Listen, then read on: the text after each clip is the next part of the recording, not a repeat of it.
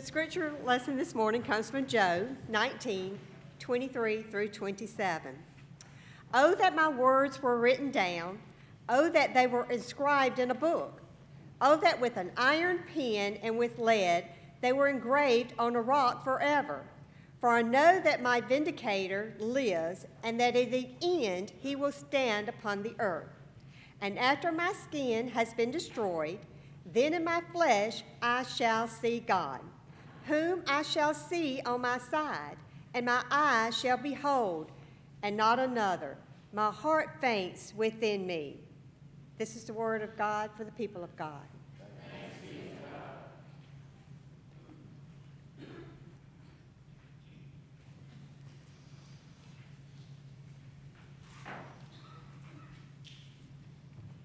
Let me just clean up really quick here.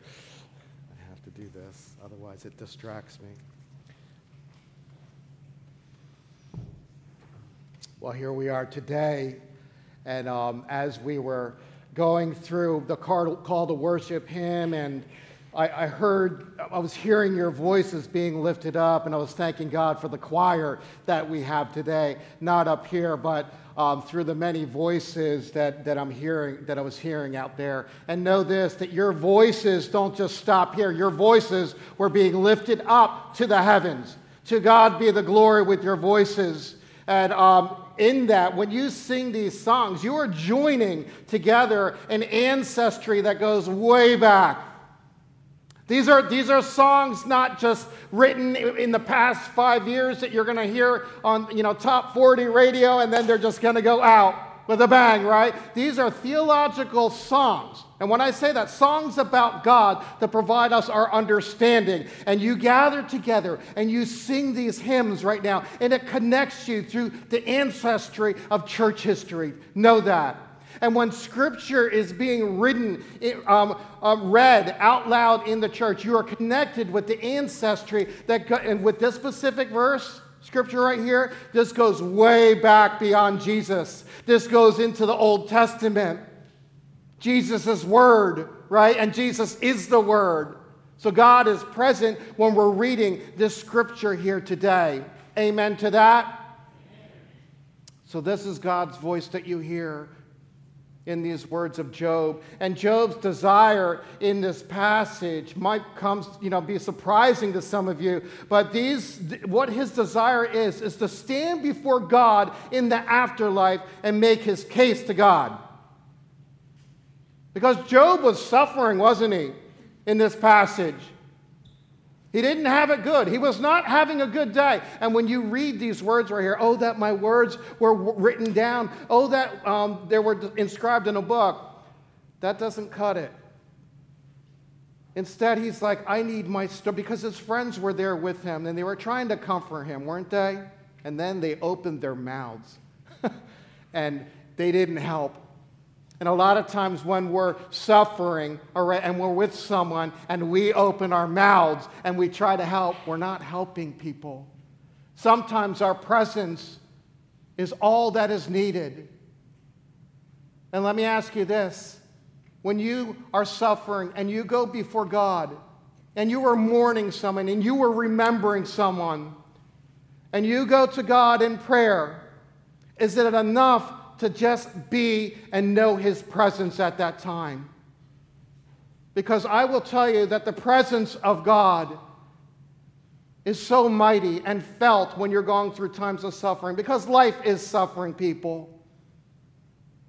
Every single day, every single one of us enters into a time of suffering. Some suffering is great, some not so great, but the thing is, we all suffer.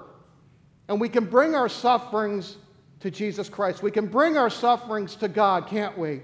But I want to ask you, is his presence enough? Because I know that when I go to God sometimes and I'm going through trials and I'm going through suffering, I close my eyes and I bow my head and I say, Father God, comfort me. And I don't hear his voice.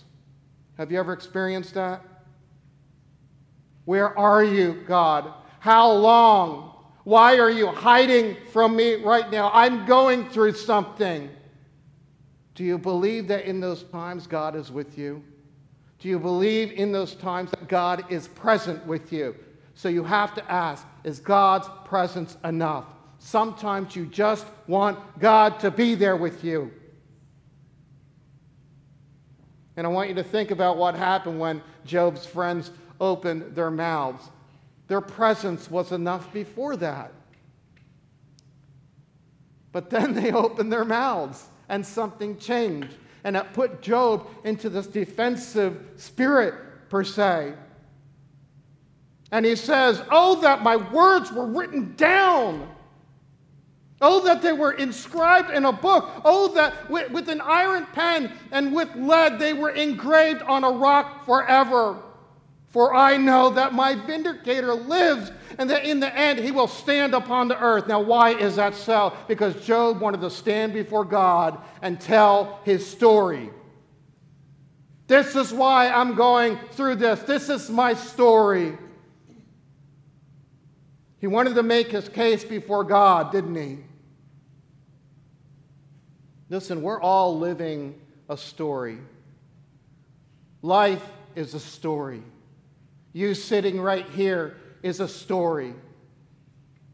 From the moment that God placed that first breath into you, you began living a story. When you leave here today and someone asks, how was the worship service? You're going to start telling them a story because you have to explain it. So everything you do, every action, every word that comes out of your mouth involves telling and communicating a story in some sense. And I think we should really embrace that. You know, when we're younger, the stories tend to be full of adventure, don't they? The stories that we live, and you have this great imagination, an imagination that brings you into this world, and you try to live it. And then you get a little bit older and the story changes from fiction, right? Because, you know, it goes from imagination down to world reality. And you start living a different story. I'll tell you what, some people spend their entire lives trying to live out a grand story. And they just go after it, and their entire life is, look at me, listen to my story, hear my voice. How exhausting that can be, right? But they do it.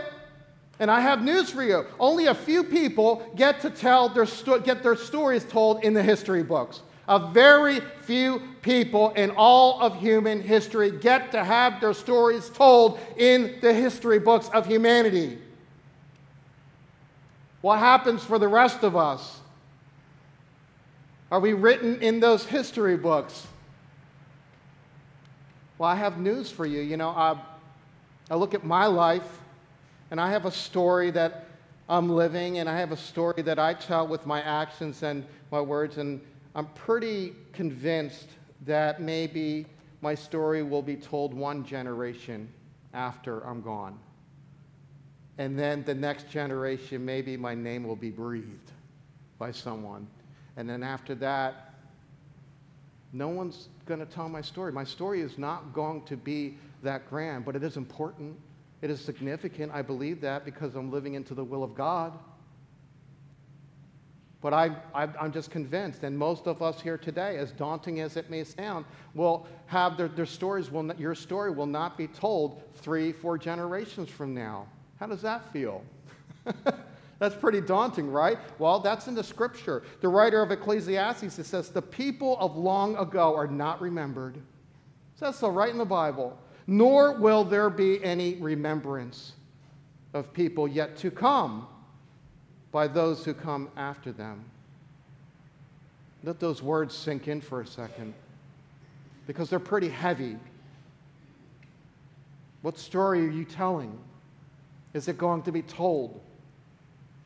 Well, I have good news today. The good news is that we have Jesus Christ, and God is inviting us into the greatest story of all. God is inviting each one of you into His story. Now, why is that? It's because He loves you. God remembers. God will always know your name. And His story, when He invites you into that, your name will be pronounced in eternity. Your name will not just be remembered And one day, it will be remembered for all time by God, the creator of the universe. Is that good enough for you? It sounds good enough for me. That's more than enough. So here's my challenge to you. What story are you telling with your life? Have you married your story with the stories of the Scripture? Are you written into the book of life? I pray that you are, because that is the most beautiful story of all. Your story that you tell should never trump God's story.